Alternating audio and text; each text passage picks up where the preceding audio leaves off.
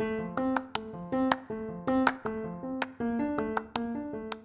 my name is Dr. Mark Allen Derry, and I'm an infectious diseases specialist in New Orleans. Hi, my name is Doc Griggs, and I'm a community medicine doctor and health literacy expert.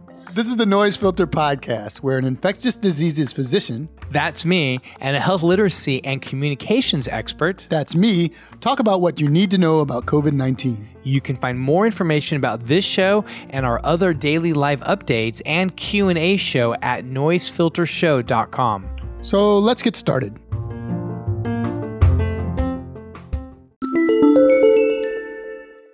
COVID-19 social norms in different European countries. Many of us are used to our American standards for COVID-19 social norms like 6 feet apart. Minimum. That's right, minimum. Masking up in public, avoiding handshaking and hugging, etc. But it's interesting to observe the COVID-19 norms in other countries. In, like, say, England, people are encouraged to stay 2 meters apart. What? Yeah. What's 2 meters? 2 meters, that's about 6 feet. Okay. And if you're forced to be less than 2 meters apart, you need to compensate by wearing a mask or a facial covering. Currently, the English are under a national lockdown. This means that they can't meet anyone from outside their house or their support bubble in an indoor setting. They are exempt from these rules in places of work, education, training, legal duties, and children play groups or clubs. They have a system that will fine you £200 or at least $264 if you are caught breaking the rules. Wow. That fine can get as high as £6,400 Wow. or more than $8,400. Ooh. In Scotland, as in the U.S. and England, people are encouraged to stay 2 meters apart. They differ in allowing those under the age of 11 and those in pubs to break the traditional social distancing rules. That's interesting. In pubs? Yeah, in pubs. Okay. They've implemented a 5-tier system for meeting friends and family, and each tier has specific guidelines on what you can do. They have fines as well. Okay. If you're a first-time offender, it's £60, and that doubles after every offense for a maximum of about £960. Huh, that's interesting. In Northern Ireland, they have a 2-meter distancing rule as well, but they decreased it to 1 meter, then they reset it back to 2 meters.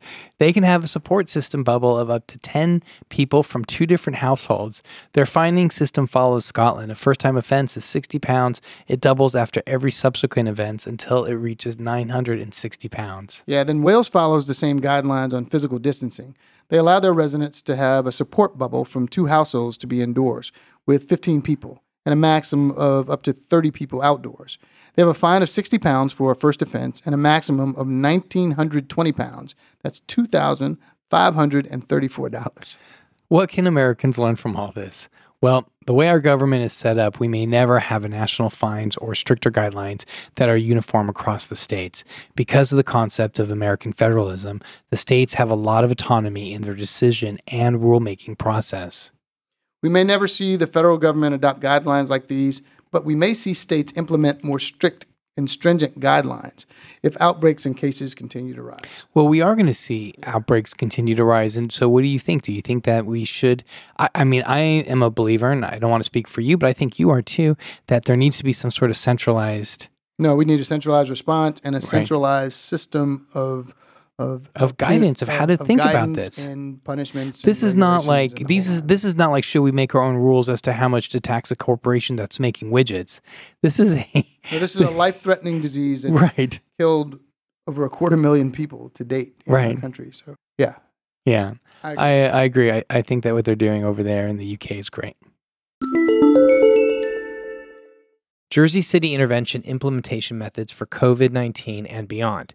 So Jersey City, New Jersey has won recognition for its outstanding work in recognizing and addressing racial disparities during the COVID-19 pandemic. They are one of 25 communities recognized by the Kresge Foundation for their handling of racial injustice issues amidst the pandemic.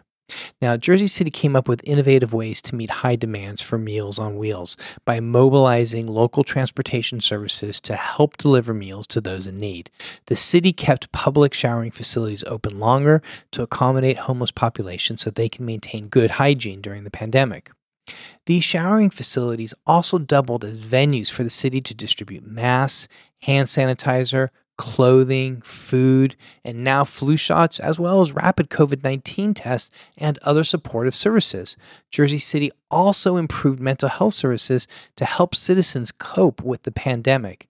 The award also comes with a $295,000 grant to allow the city to continue to develop their current health intervention system. So cool. All right, now the city plans to use this funding to improve health education, mental health services, violence protection services, and help train and develop a strong core of health professionals and educators. Jersey City's approach to intervention development goes further than COVID. They have a strong model to develop interventions for a wide variety of health-related issues. When COVID-19 hit, Jersey City leaders were able to quickly address the issues in the community and implement effective interventions. Okay, so now Jersey City is one of a few cities worldwide to have partnered with the World Economic Forum. Together, they focus on changing how governments implement public policy to create a healthier world. Jersey City's success in doing this will serve as a model for other cities in the U.S. and around the globe. Holiday season and pandemic fatigue. Now, have you ever wondered how Anthony Fauci plans to spend Thanksgiving this year? I'd like to say he wants to come over to my place, but I don't think that's going to happen. The director of the National Institute of Allergy and Infectious Diseases and his wife will eat their meal outside, joined by their neighbors with a comfortable 6 feet distance between them. Now, the Washington Post says they'll bundle up in sweaters and coats with an outdoor heater to keep them warm. Many Americans are feeling tired and weary of having to decide how to spend their holidays safely or making tough calls to forego their holiday traditions with family and friends. This weariness can cause people to become lax about their safety measures about mask wearing as well as social distancing. Now, that's a clear example of pandemic fatigue. People face a heavy burden estimating their vulnerabilities and those of friends and relatives and where everybody is coming from. It may be too much of a burden for people who just want to relax over a warm meal and good company after months of heightened stress levels. The psychological benefits of being with family and friends over the holidays are worth the risk for some. And there are many things that people can do to lower that risk of transmission. Experts believe a combination of quarantining, testing, and precautions during travel could lower the risk for someone traveling home for the holidays. The quarantining should last 14 days before a rapid response test, which ideally would be just before the holiday. And here's a critical point. People should talk through the issues and decide on levels of risk that everyone is willing to tolerate and abide by as a family. Without an approved vaccine or more widespread effective therapies, public health experts are relying on people to use the best weapon in their arsenal to prevent transmission, and that, of course, is common sense. So, here are a couple of common sense things.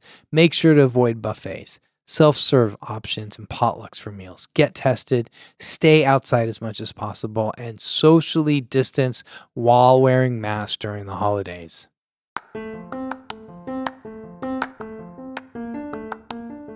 Thanks for listening to the Noise Filter Daily Podcast. Dr. Derry and I have a daily show at 4 p.m. Central Standard Time where we go into more detail on stories and answer your questions about COVID-19. You can find Doc Griggs at DocGriggs1 on social media, and you can find me at Dr. Mark Allen Derry or at DRDERY. You can follow us at Noise Filter on Instagram, Noise Filter NOLA on Twitter, and for more information about us and the show, you can go to noisefiltershow.com. Hey, Doc Griggs, any last words? Remember, get checked, get fit, get moving. And remember to get some rest to boost your immune system. And Doc? Protect yourself and others by staying home, and please wear masks when you go outside. Remember, health is a human right.